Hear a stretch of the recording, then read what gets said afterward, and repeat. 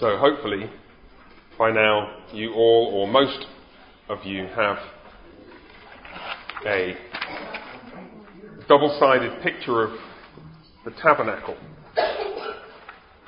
of Moses. Hands up if you've not yet got one. Oh yeah, it's making their way to the back. I should have found a more efficient way of doing that, sorry, than giving two piles, that would have been. Alright.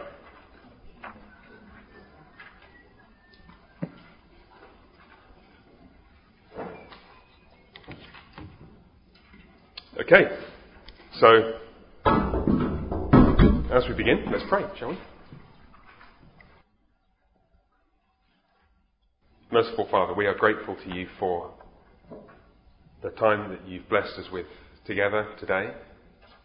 We're grateful to you for the gift of holiness, which Jesus has shared with us by pouring out his Spirit upon us.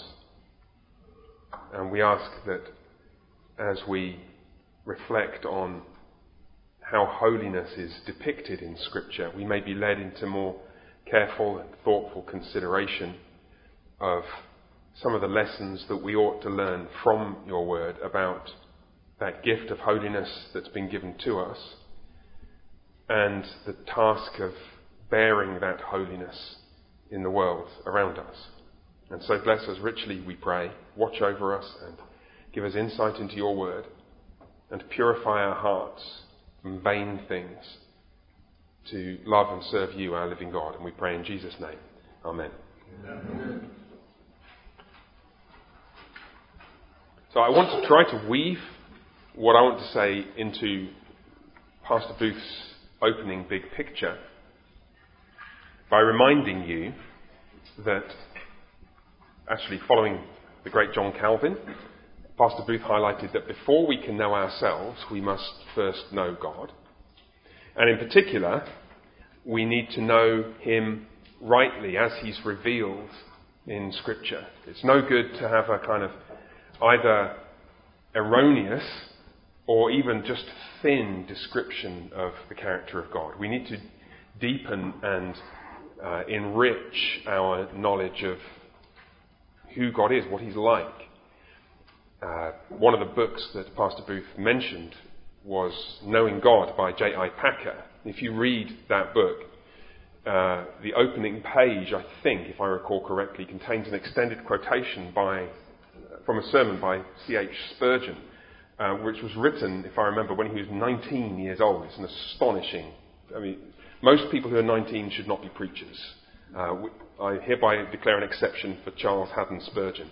The book is worth it for that page of quotation from a sermon, and the reason is because it elevates our expectations so far beyond what I think they normally sink to. So that's where Pastor Booth began, if you like, and with a wonderful and rich and quite challenging at times, I'm sure you found it, exploration of what it means to be holy and the intensity of that call upon us. Holiness, remember, is that quality of God which distinguishes him or separates him from all created things in his purity and ethical rightness. The actual root word for the Hebrew word holy comes from the verb to cut off or to separate. So God's separateness, if you like. And in one sense, God's different from us in all his attributes, but his holiness particularly pertains to his moral purity, how he is other than us in that respect. And it is true that it's a very, very common way in which God is described in Scripture. Isaiah, just to take one example, speaks frequently of the Holy One of Israel. And that reflects the character of his call, Isaiah 6, where he heard the words, "Holy, holy, holy is the Lord God Almighty." So the challenge before us then is to think, okay, so how are we going to figure out what God's holiness is and what it means? Or to put it another way, where precisely is the holiness of God revealed? And the answer is, of course, in Scripture. Yeah, okay, good, right? But if you were to go back in time and ask a faithful Old Testament Israelite if you could find one, where should I look to see the holiness of Yahweh, the Lord, the God of Israel revealed? Where should I go? What should I look? What should I look at? What should I be thinking about? He or she would have one immediate answer for you. There is one place that you should go if what you want to see is the holiness of God. And that place is the tabernacle. Or more broadly, whichever of Israel's sanctuaries or holy places was in operation at the time. I've chosen here the tabernacle because it was the first of Israel's national sanctuaries. It was the first architecturally built place where the whole people gathered. Who can tell me in what stage in history the tabernacle was first constructed? Who knows? Go on, stick a hand in the air. Don't be shy. Yeah, go on, Elise. Exodus, very good. So you've got, in the book of Exodus, the people come out of Egypt with the purpose of worshipping God. Let my people go so that they can worship me. And Pharaoh and the Lord and through Moses have this back and forth for ages and ages and ages, it seems like. And eventually Pharaoh's like, get out of here, I don't want any more of you. Then he changes his mind, chases after them, drowns in the Red Sea. They get into the wilderness and they encounter God at Mount Sinai, where there he speaks his law to them. And much of the second half of the book, that gets us to about halfway through the book of Exodus, much of the second half of the book is occupied, if you just turn to the book of Exodus, with these unbelievably tedious architectural details. And if you just look with me, just for a second, you find from chapter 26, well no, before that even, chapter 25, chapter 26, 27, the priest's garments are in chapter 28, but the priests are the people who work at the sanctuary, all the way through chapter 28, 29, the altar of incense and all that stuff in chapter 30. Descriptions of what they're supposed to build. Here's what you're supposed to build. Here's the design of this place. And then you have all the shambles with the golden calf and all that kind of malarkey, and Moses getting 2 new tablets. And then you have, as though it needs to be repeated, you have then a description of all the things that have been described previously as this is how you're supposed to do it, a description of them all being made in the way that they were described as the architectural drawings for them. It's like, how much papyrus do you want to waste on this? The answer is, as much as it takes to emphasize that the precise details of this tabernacle, this tent of meeting where the people would meet with God, are so tremendously significant as a revelation of the holiness of God. And I'm not going to ask you to put your hands up and tell me honestly, but really, come on, how many of you find your eyes glazing over and wishing that you were somewhere in Philippians or Mark's Gospel when you get to Exodus 37? Bezalel made the ark of acacia wood. 2 cubits and a half was its length, a cubit and a half its breadth, and a cubit and a half its height. And he overlaid it with pure gold inside and outside, and made a moulding of gold around. And give me some action. I want to go. Judges is more kind of fun than this, right? Blood and guts and slaughter everywhere. Well, it turns out that the details of the sanctuary are profoundly significant. And what I want to do today, this is ridiculous to attempt, really, is to explore some of the features of this tent, which is what it really is, with the aim of helping you to see what it tells us about God's holiness and God himself and about how we are to relate to him. Just let me briefly describe it, because some of you won't probably have seen a picture like this before. There's 2 sides. So let's look first at the picture that shows more detail. This is the tabernacle and the court around it. Can you all see that? And so basically what you've got is a fenced area, I guess around about half the size of a football field. Those people are to scale, with a 7.5 foot high fence around it, an entrance, and then you've got a large bronze altar in the middle of an open courtyard, which is where sacrifices would have been offered. You've got a couple of guys there, one dressed in white, one dressed in some kind of funny mishmash colours, standing next to a big bowl of water on a stand. And then you have the tabernacle itself. Now, if you flip over the page, you can then see a close-up of the tabernacle itself. And you've got the guy in funny clothes standing next to it just to highlight what it's like. You see what's in here. You've got the structure itself. It's 4 layers On the outside, there are animal skins. On the inside, blue linen cloth, heavily embroidered, beautifully manufactured. It's all made of wood inside, these wooden boards on the inside. There's some kind of creature embroidered on the internal curtain. This tent has an internal division in it. Can you see? There's the main entrance here into what's called the holy place. And then there's a further barrier. The most holy place is behind this barrier. And there's something embroidered on that curtain. We'll come to that in a few minutes. The most holy place is in there where you've got the Ark of the Covenant, the two poles that were used to carry it, and inside the Ark of the Covenant you've got a copy of the law. In the holy place, just to complete the realtor tour, so you know what it is you're buying if you choose to, you've got a table with some loaves of bread on it. How many people know how many loaves of bread there were? 12. Interesting. You've got an altar for incense, smaller than the altar outside, made of gold. Everything's made of gold in here, apart from the bread. The bread is obviously made of bread. And then you've got a lampstand with 7 lamp holders just there on the left as you walk in, and the lampstand is in the shape of a tree. It's actually described using terms that come from horticulture. We'll look at this in Exodus Exodus 25. In a few minutes' time. The holders for the lamps are described as calyxes. How many people know what a calyx is? I get to teach something to people who know more about ranching and farming than me, probably. A calyx is the bud on a plant, like an almond plant, which is part of the design here, that turns into the flower. Or is the thing that's just behind the part that turns into a flower. So it's meant to look like a tree, a burning tree. It might remind you of something. We'll come to it in a few minutes. So that's basically the tabernacle. And what I want to do is to walk through we won't get to all, some of the features of this, and try and show you what this teaches about God's holiness. And therefore about how we should respond to his holiness. So, turn back over and look at the picture that's got the court on it. I want you to imagine, okay? I've told you the answer to this question already. But you'll need to think carefully.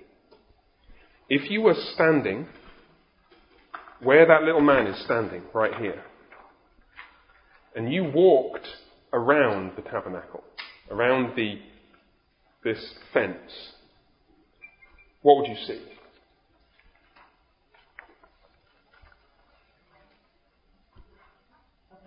You see a fence. Would you be able to see over the fence? Why not? Because it's 7.5 feet tall. So the very first thing that you would notice as you approached the holy place where God had chosen to make his presence is that you may not enter. You can't go in. There's a barrier all the way around. In fact, only the priests are allowed in, and only the high priest is allowed into the most holy place, and only in there once a year. And you bring your offering. You may bring it, if I recall correctly, you might bring it into the outer court when you brought your offering, but you wouldn't go any further. You certainly wouldn't enter the tabernacle itself. You'd see this tent there, but you wouldn't be allowed to go into it. So the first thing you would feel is barriers, exclusion. Don't enter. So why? Well, the simple answer is that sinful people can't approach a holy God. And that's what you are, you wretched Israelites. You beloved, wretched Israelites. You can't come near to the blazing perfection of the holiness of God.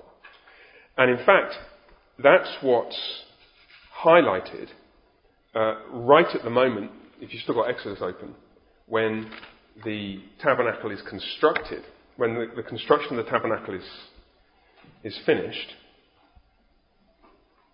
At the end of the book of Exodus, verse 34, the cloud which of course is the manifestation of the presence of God that's been leading the people through the wilderness, covered the tent of meeting, and the glory of the Lord filled the tabernacle, and Moses was not able to enter the tent of meeting because the cloud settled on it and the glory of the Lord filled the tabernacle. So it's this tremendously bittersweet moment. You've just reached the climax so far of the whole of the revelation of God to his people. You've had your redemption from slavery in Egypt. You've come through the waters of the Red Sea. You're in the wilderness. You've heard the voice of God like thunder from the mountain, and you've received the law, and you've received the instructions for the construction of the tabernacle. And here you are, a year after your redemption from slavery in Egypt. The tent has finally been built. The glory of the Lord has entered into it, and there you are, and you can't go in. Precisely because God is there, you can't go there. And the simple answer, as I said, is because the holiness of God keeps you away. You can't approach him. And that's the problem with which the book of Exodus ends. Now, in order to see how this problem is solved, what I need to do is to take you backwards, firstly. My apologies if your Bible gives you paper cuts, by the way, because we're going to be flipping around a little bit. If you wouldn't mind turning back with me to Genesis chapter 3.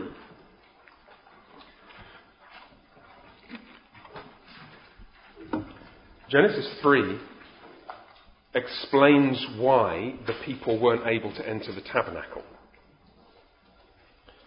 Just remember for a moment that the tabernacle is a place where the word of the Lord is found. Ark of the Covenant, the two tablets in the Ark of the Covenant. The presence of God is there, the cloud. Everything is gold. There's a lampstand in the shape of a tree. There is water. There is food. You read through Genesis chapter 2, you find all those things. God is there. God's presence is there. God speaks there. There is gold there. There is water there. There are trees there, and there is food there. What you have in the tabernacle is actually an architectural replica of the Garden of Eden.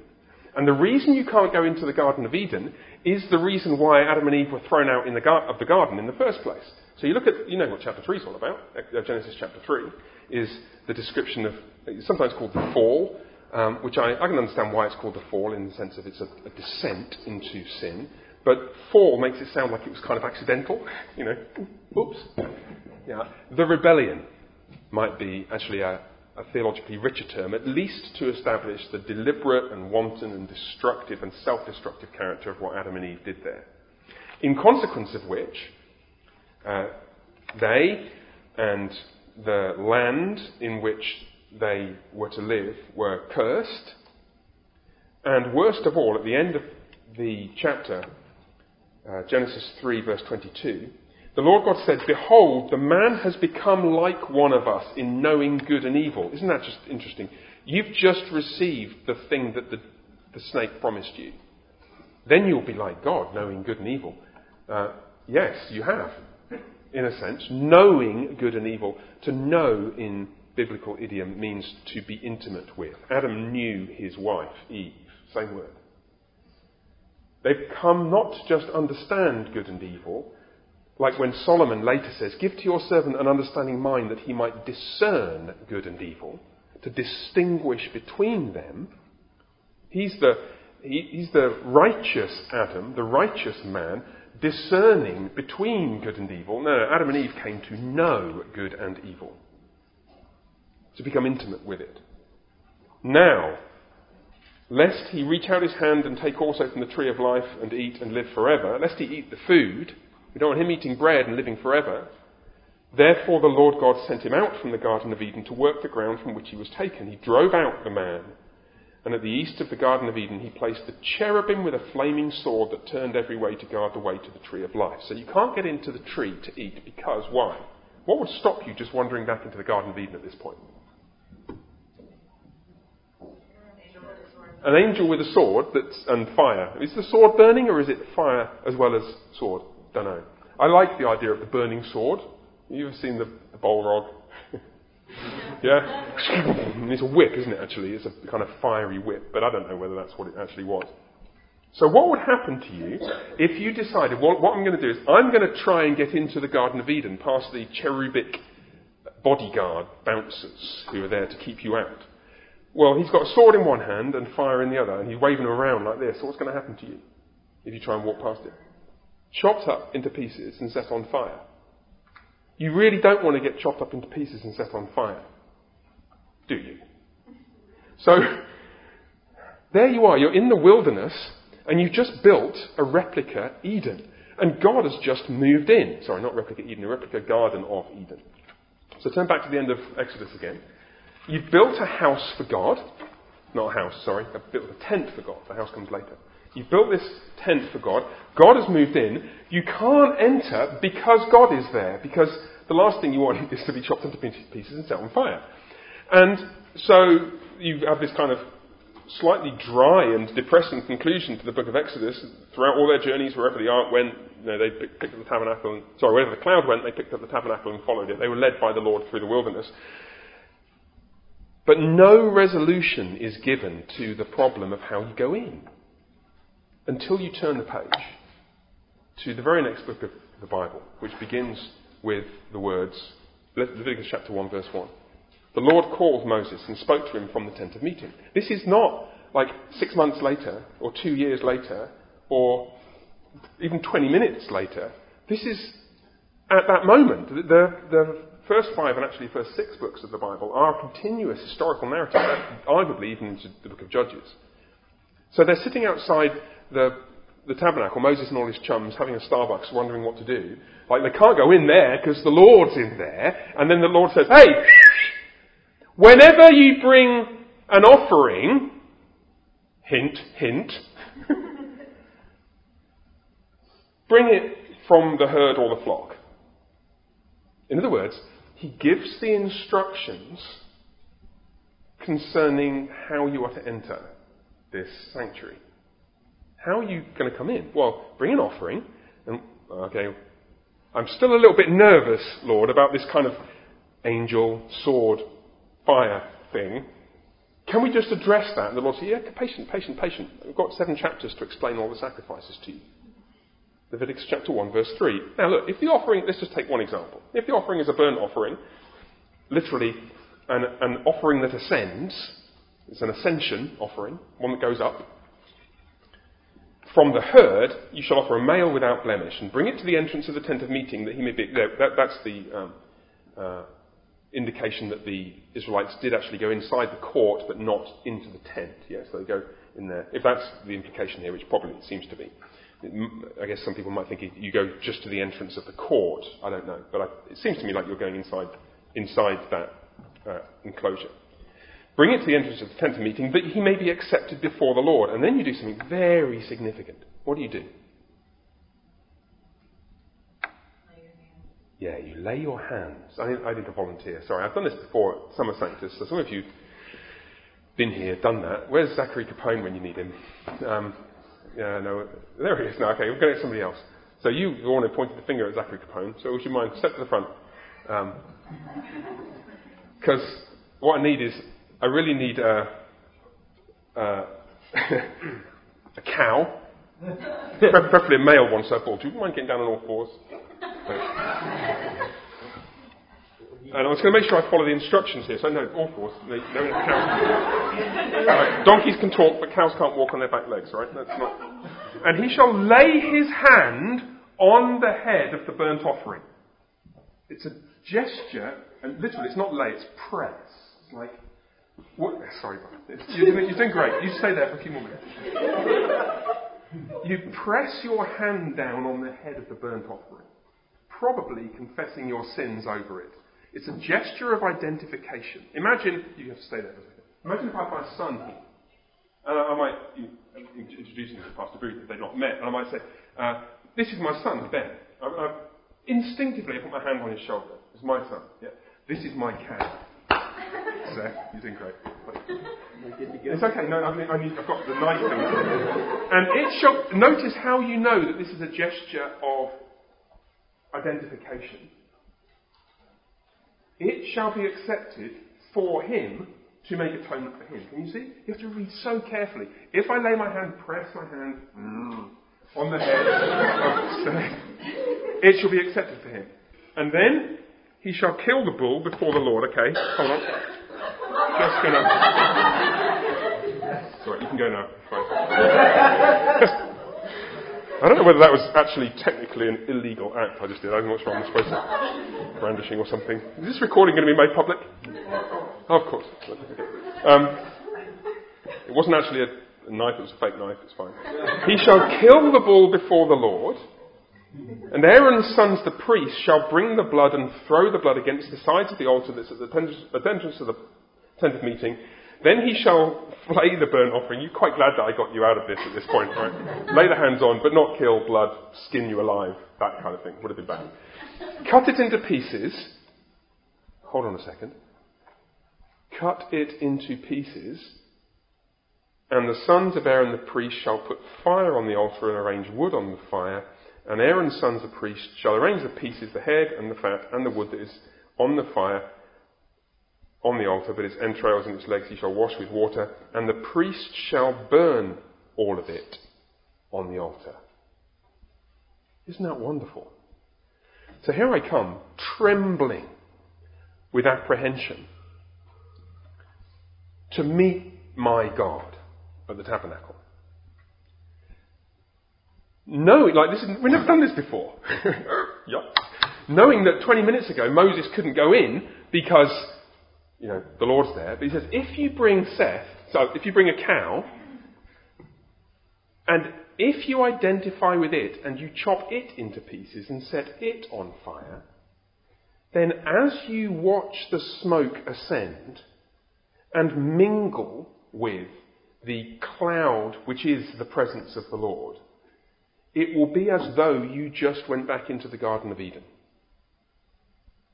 Such is the purpose of sacrifice. You get to have an animal to substitute for you, to make atonement for you, hence all the stuff with purification by blood. Blood is a kind of spiritual disinfectant in the book of Leviticus. As you saw the blood of the cow sprinkled around the ground and around the tent, you would see, so to speak, the visible bright red proof of your wickedness being washed away. Not physically washed away, it's blood. That doesn't actually wash things away, but it's a spiritual disinfectant. And then as you watch the smoke ascend, it's why it's called an ascension offering, because the animal is glorified, the animal is transfigured, turned into something else which can go up and be taken into and mingle with and become one with the cloud that is the presence of God. And you go back home to your wife, husband, kids, say, how'd it go? And it's like, yeah, the Lord accepted us. We're back with him. And I saw us ascending and becoming indistinguishable from him in the cloud.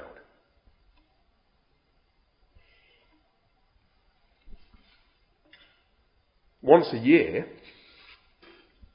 you'd have the really dramatic and significant occasion when the high priest would go all the way into the tent, not just into the holy place, but into the most holy place.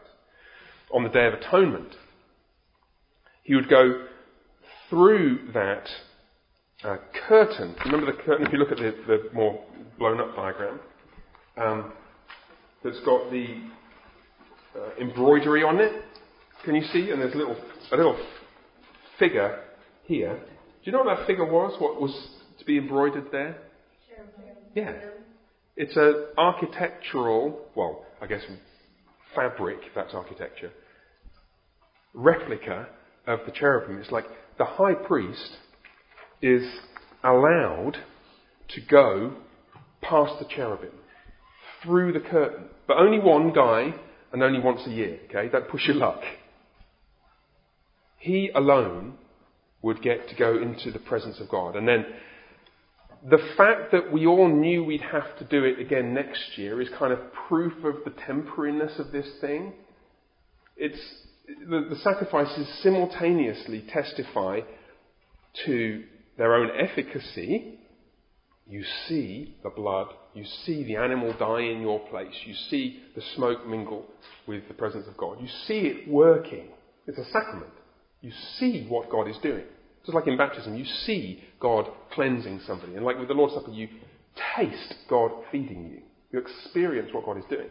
You see the efficacy, but then you see the lack of efficacy at the same time, because you have to go, we all know that we'll be back next year then. It's like this is not something that deals with sins permanently, because what we'd really love to do is, instead of having one guy go through that curtain once a year, wouldn't it be awesome if we could just rip that curtain down? Right? And you all know where we go to find that. You turn to Mark 15.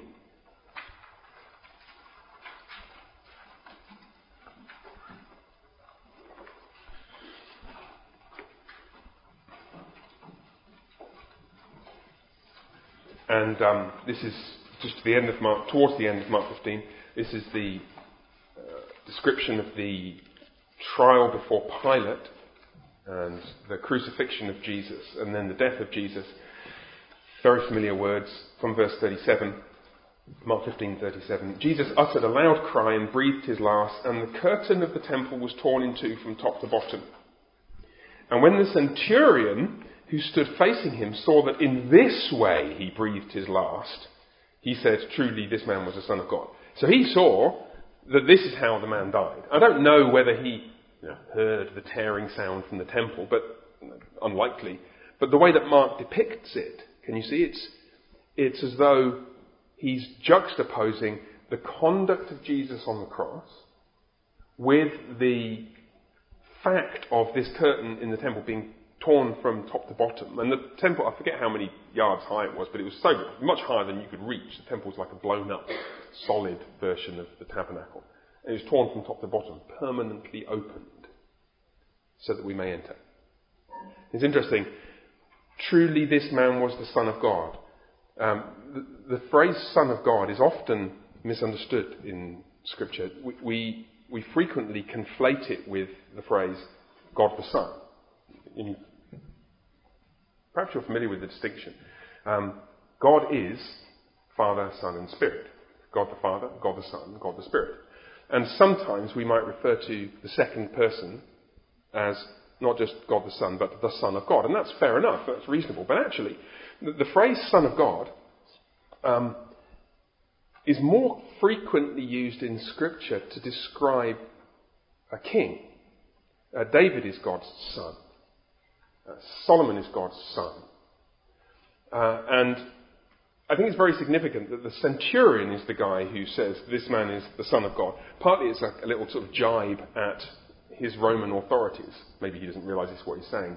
But who's the true king around here? Caesar? Truly this man is the Son of God. This is the way to be crowned, like this. But there's something else going on. It's connecting what Jesus did here with what the great King David had done many years earlier. You know, there was another tent between... Normally when people trace the history of God's sanctuaries, they go tabernacle in the wilderness, temple of Solomon, maybe then remember the rebuilding of the temple in the days of Ezra and Nehemiah, and then Ezekiel's vision of the temple, and then Jesus is some kind of new temple, right? Well, they miss one out. You know, there's another tent. David's tent. Let me show you. 1 Chronicles 15. I'll show you why this is so significant, because it tells us something remarkable about what Jesus came to do by showing us what David anticipates about him. This is buried deep in the Old Testament histories. When David has finally overthrown his enemies and been delivered from the hand of Saul, Saul is dead, and he makes his journey to Jerusalem, and he finally brings the ark to Jerusalem in verse 15, and he builds a house for himself in 1 Chronicles 15 verse 1, and he prepared a place for the ark of God, but he didn't build a house for it. Who's the guy who builds the house for God? Solomon, right? Yes, David wants to, or he has this idea to, but no, Solomon's going to do that. So where does David put it? In a tent. But he doesn't put it in the tabernacle. He makes a new tent. And so you might think, it's probably just like the tabernacle or something. Well, it's like the tabernacle in the sense that it is a tent. But you look closely, as you turn the page, if you turn the page in your Bible, to 1 Chronicles 16, verse 1, they brought in the ark of God and set it inside the tent that David had pitched for it, and they offered burnt offerings and peace offerings before God. It says very deliberately, before God. Verse 4, then he appointed some of the Levites as ministers before the ark of the Lord. Where are they sitting exactly? Where are they standing or working? In the tent, is there not right. Separation? Exactly. There's no separation in the tent. It's just a tent with the ark in it. It's not like the tabernacle of Moses. If you look carefully at the detail in 1 Chronicles 16, David and the Levites and the singers, he's in a massive hurry to get people singing, because it turns out that singing is how the presence of God is drawn near, which is why when Saul feels terrible because the Spirit of the Lord departs from him, he says, go get David, and David comes and plays the harp, because when you sing psalms, the Spirit of God draws near, obviously. Right? So, in 1 Chronicles 16, it is before the Ark of the Covenant itself. This is a tent with no divisions in it. It's an anticipation of what Jesus is going to do. We don't need to tear the curtain down because there's no curtain. So it's very striking, actually, that you remember in that moment in Acts chapter 15 when they have the council at Jerusalem, they're trying to work out what to do with all these Gentiles, Got all the Jewish people, they're allowed to be Christians, but what about English folks and Americans, and for goodness sake, barbarians? Are they allowed to enter the kingdom of heaven? Are they allowed to join with Jesus? And you turn to Acts 15. And they're all trying to work out, well, what should we do? Do we require them to be circumcised? Basically, that's the debate. Because we know that Jewish people who have the mark of circumcision, the Old Covenant identifying mark of this is the people of God, we know who they are because of this sign. So do we require them to be circumcised and keep the law of Moses? Or do we say, no, Gentiles are just welcome in? Right? And they have this big long debate. And basically the decision is, in verse 19, this is James who sort of stands up and sorts everything out, which probably indicates that James is sort of in charge, some kind of bishop or leading presbyter in Jerusalem. My judgment is that we should not trouble those Gentiles who turn to God. We should write to them to abstain from things polluted by idols and sexual immorality and things that have been strangled and from blood, but there's no mention of circumcision. We don't have to have the circumcision thing for Gentiles. But what's the text that James appeals to prove that Gentiles are welcomed in to the community of the people of God? It's from Amos chapter 9, and it is not about the tabernacle. And it's not even about the Temple of Solomon. What it's about, Acts 15 verse 16, well, the previous verse, with this the words of the prophets agree, just as it is written, after this I will return and I will rebuild the tent of David that has fallen. I will rebuild its ruins and I will restore it, that the remnant of mankind may seek the Lord. All people everywhere may seek the Lord. Because in Christ, what's being built is not a new tabernacle of Moses, actually. It's not even a new temple only. It is a new temple. It's a new Davidic tabernacle with no internal division. So anybody's welcome. Just come straight on it. Which means that when it comes to thinking about holiness and purity and all the practical nitty-gritty things that we're going to come to, some of which we've already raised, some of which we've hinted at, some of which Pastor Booth is going to talk about tomorrow morning, many of which I hope we have a chance to talk about perhaps in Q&A time or in one-to-one or in small group conversations. When it comes to all that, but what should I do in this situation? The very first thing that we need to have absolutely clear is that you are actually holy. You have been brought into the place where the Most High dwells. You've been brought there by the sacrifice of Christ, through whom you've been cleansed. You have been, like the sacrifices themselves, you have been mingled with God, like the smoke ascending into his presence. Holiness is, in the first instance, not something that you are to pursue. It is something that you have and are. Now, it is therefore something that you must pursue. But it's not that you go out into the world conscious of your wickedness and trying not to make it any worse. You go out into the world conscious above all else that you are purified. You are a holy, spotless, without blemish, gold artifact in the Holy of Holies. No, better than that. In heaven itself, in the presence of the living God. We are not to think of holiness as the pursuit of something so far beyond us that we can never attain to it. We are to think of unholiness as something so far beneath us that it's unthinkable we would ever descend there. The very last thing you do with those gold pots and pans and utensils in the tabernacle or the temple or David's tent is to take them out and use them to have macaroni cheese with you and your family in. That's not what you do with holy vessels. Holy vessels are for holy things only. And so the absolutely last thing on earth we're going to do with sanctified human beings made holy, human beings who are seated with Christ in the true tent set up by God, not by man, Hebrews. The very last thing that it's even conceivable that we would ever want to do is to be polluted by uncleanness, correct? It's not like, oh, I'm so wicked, I'm so awful, how do I get holy? No, you are actually holy. Now let's talk about how we exhibit that purity. And it radically changes your mindset, you see. Because what happens is now sin becomes unthinkable. Inconceivable. That's why in 1 John, the Apostle speaks with such decisiveness about those who are, not the exact phrasing, but the sense of it, those who are in Christ cannot sin. Cannot continue in sin. Our Bible translations wrestle with how to translate it. Because you're first and foremost holy. Now, okay, what we've talked about has taken us a little bit into this subject. There's about 7 or 8 other things I'd like to talk about. And what I'll try and do is I'll throw them all in together. Okay? I'm not sure how this is going to work. Possibly 15 minutes, 10 minutes? What do you think? Yeah, okay. I'll aim for 10 and see how we get on. Thank you. What else would you notice? Well, let's look here at this picture again.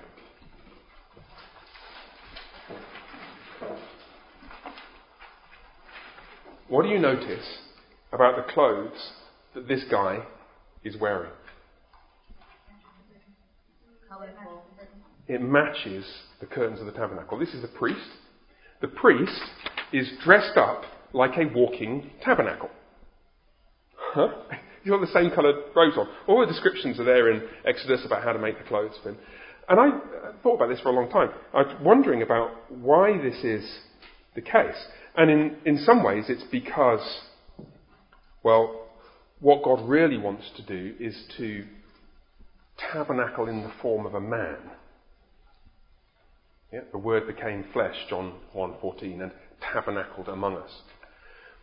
Or what God really wants to do is to make his presence dwell in all his people. And we'll come to that in a couple of minutes. But there's one really intriguing thing about this. If you look at the tabernacle itself, you notice there are 4 layers. Can you see them? On the outside, you have animal skins, and on the inside, you have this blue linen. Whereas you look at the priest, and what you've got is on the outside blue linen, and on the inside you've got skin, like his skin. What's the difference? Yeah, it's flipped. The priest is actually an inside-out tabernacle. Why? Because God is clothing us in holiness. God is clothing us in holiness, yes. His righteousness covers Yeah? The linen, the white linen in Revelation stands for the righteous acts of the saints. So linen, righteous acts, maybe. Because he's supposed to be ministering to... Yes. He's supposed to be ministering to the people. But... Display like God likeness by the priest. Yes.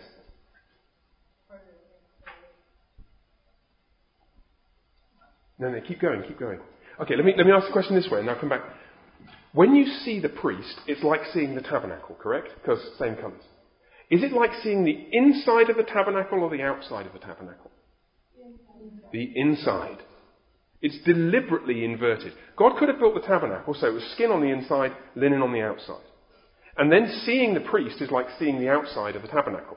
Great. Well, if you jump, right, I can get 7.5 feet off the ground. I can see the outside of the tabernacle, but I can't see the inside of the tabernacle. I really want to see the inside of the tabernacle. How do I do that? Easy. You go and meet the priest. Because the priest is like the walking inside of the tabernacle. Which is somewhat challenging because, turn to the book of Hebrews. Hebrews chapter 10.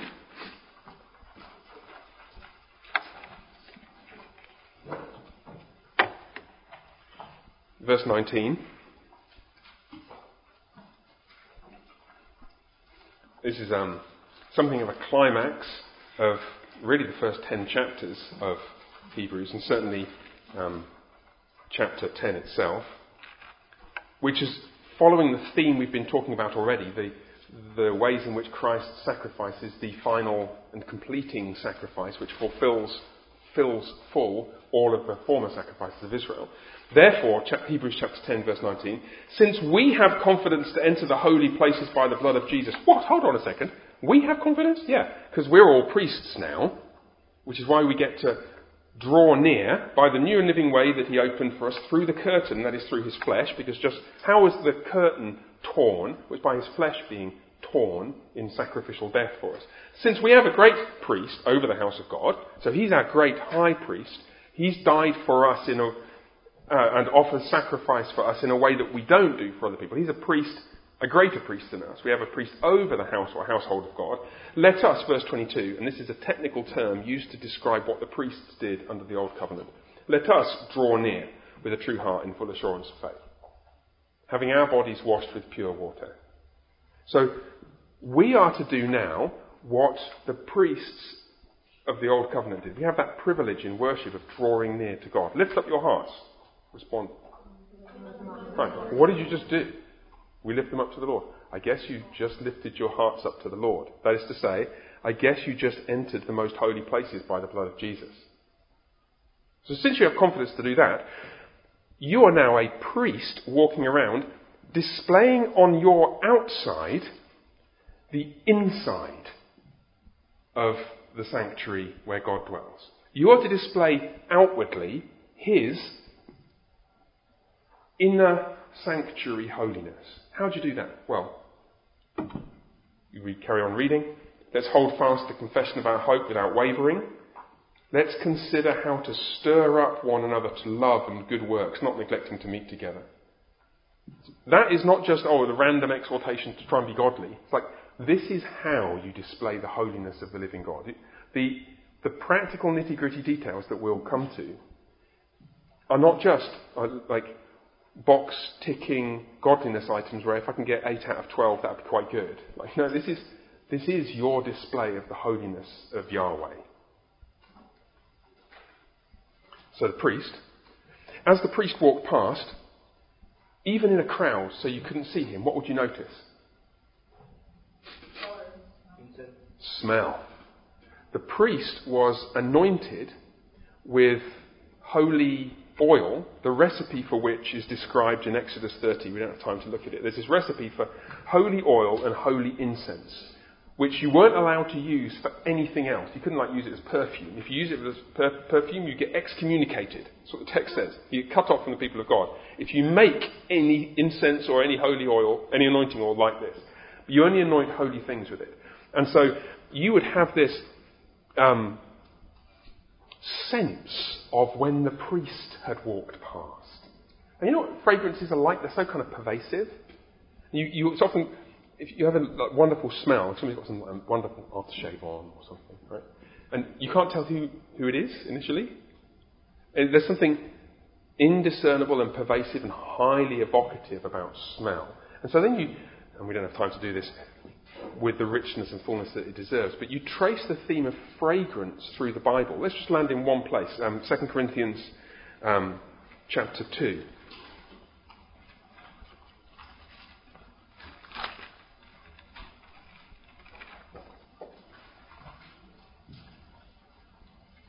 Verse 14. I think we'll finish with this. There's more that we could talk about with the oil and the altar and the bread and the lampstand and everything else, but we need to move to the next thing. But I want to read this to you. 2 Corinthians 2, verse 14. This is the beaten up, worn down, been shipwrecked, spent the night and the day in the open sea, 5 times received from the Jews, the 40 lashes minus 1, Paul the Apostle, despised and looked down upon by his Corinthian friends, quote unquote. Verse 14, but thanks be to God, who in Christ always leads us in triumphal procession and through us spreads the fragrance of the knowledge of him everywhere. For we are the aroma of Christ. We are the aroma of Christ to God. And I think there's so much in how fragrance works that teaches us about how our holiness works. The thing we often miss, I think, is the imperceptible character of Christian influence. If you are the fragrance of God, you might impact the people around you in ways that you just can't identify or tie down or specify. I can think of people who have listened to 10, 20, 50, 100, 500 sermons on Christian godliness. But then they meet one godly Christian man a couple of years older than them. And that flips the switch in their mind. Because what they picked up was the fragrance of God, the fragrance of Christ. I've seen it again and again and again. I don't like bang my head against a brick wall thing. There's no point in preaching. I should just introduce the baby Christians to grown-up Christians. Oh yeah, obviously. What we really need is a kind of army of people who smell like Jesus. And then you just send them out there to shape and influence the world around them in all these unspectacular and sometimes imperceptible ways. You know that sometimes people won't like the smell. You know, we are to some the fragrance of death. Some people hate that. They hate the thing that when you smell nice because you smell like Jesus, they think that smells like death. Well, there's a coincidence. It does. It smells like death to them. It smells like the sanctifying death of Christ to those who are being redeemed. And our task is to take that fragrance out into the world. I'm out of time, so I'm going to stop. And with apologies for not getting to some of the other things, it would be great for us to reflect on. I hope that's been helpful, and particularly helpful in placing in it a proper biblical and perhaps even emotional context some of the practical nitty-gritty questions that we're going to come to shortly and in the rest of our time together this week. Let me pray, and then I'll hand over to Pastor Booth. Merciful Father, once again we're grateful to you for the gift of Christ, for the outpouring of the Spirit, that fragranced oil by whom we are caused to take on the fragrance of Christ. We pray that we would not pollute that fragrance, just as we would not corrupt that holiness with which we've been blessed by Christ through the Spirit, but would rather live it out with joyful, resolute commitment and determination. And we pray in Jesus' name. Amen. Amen.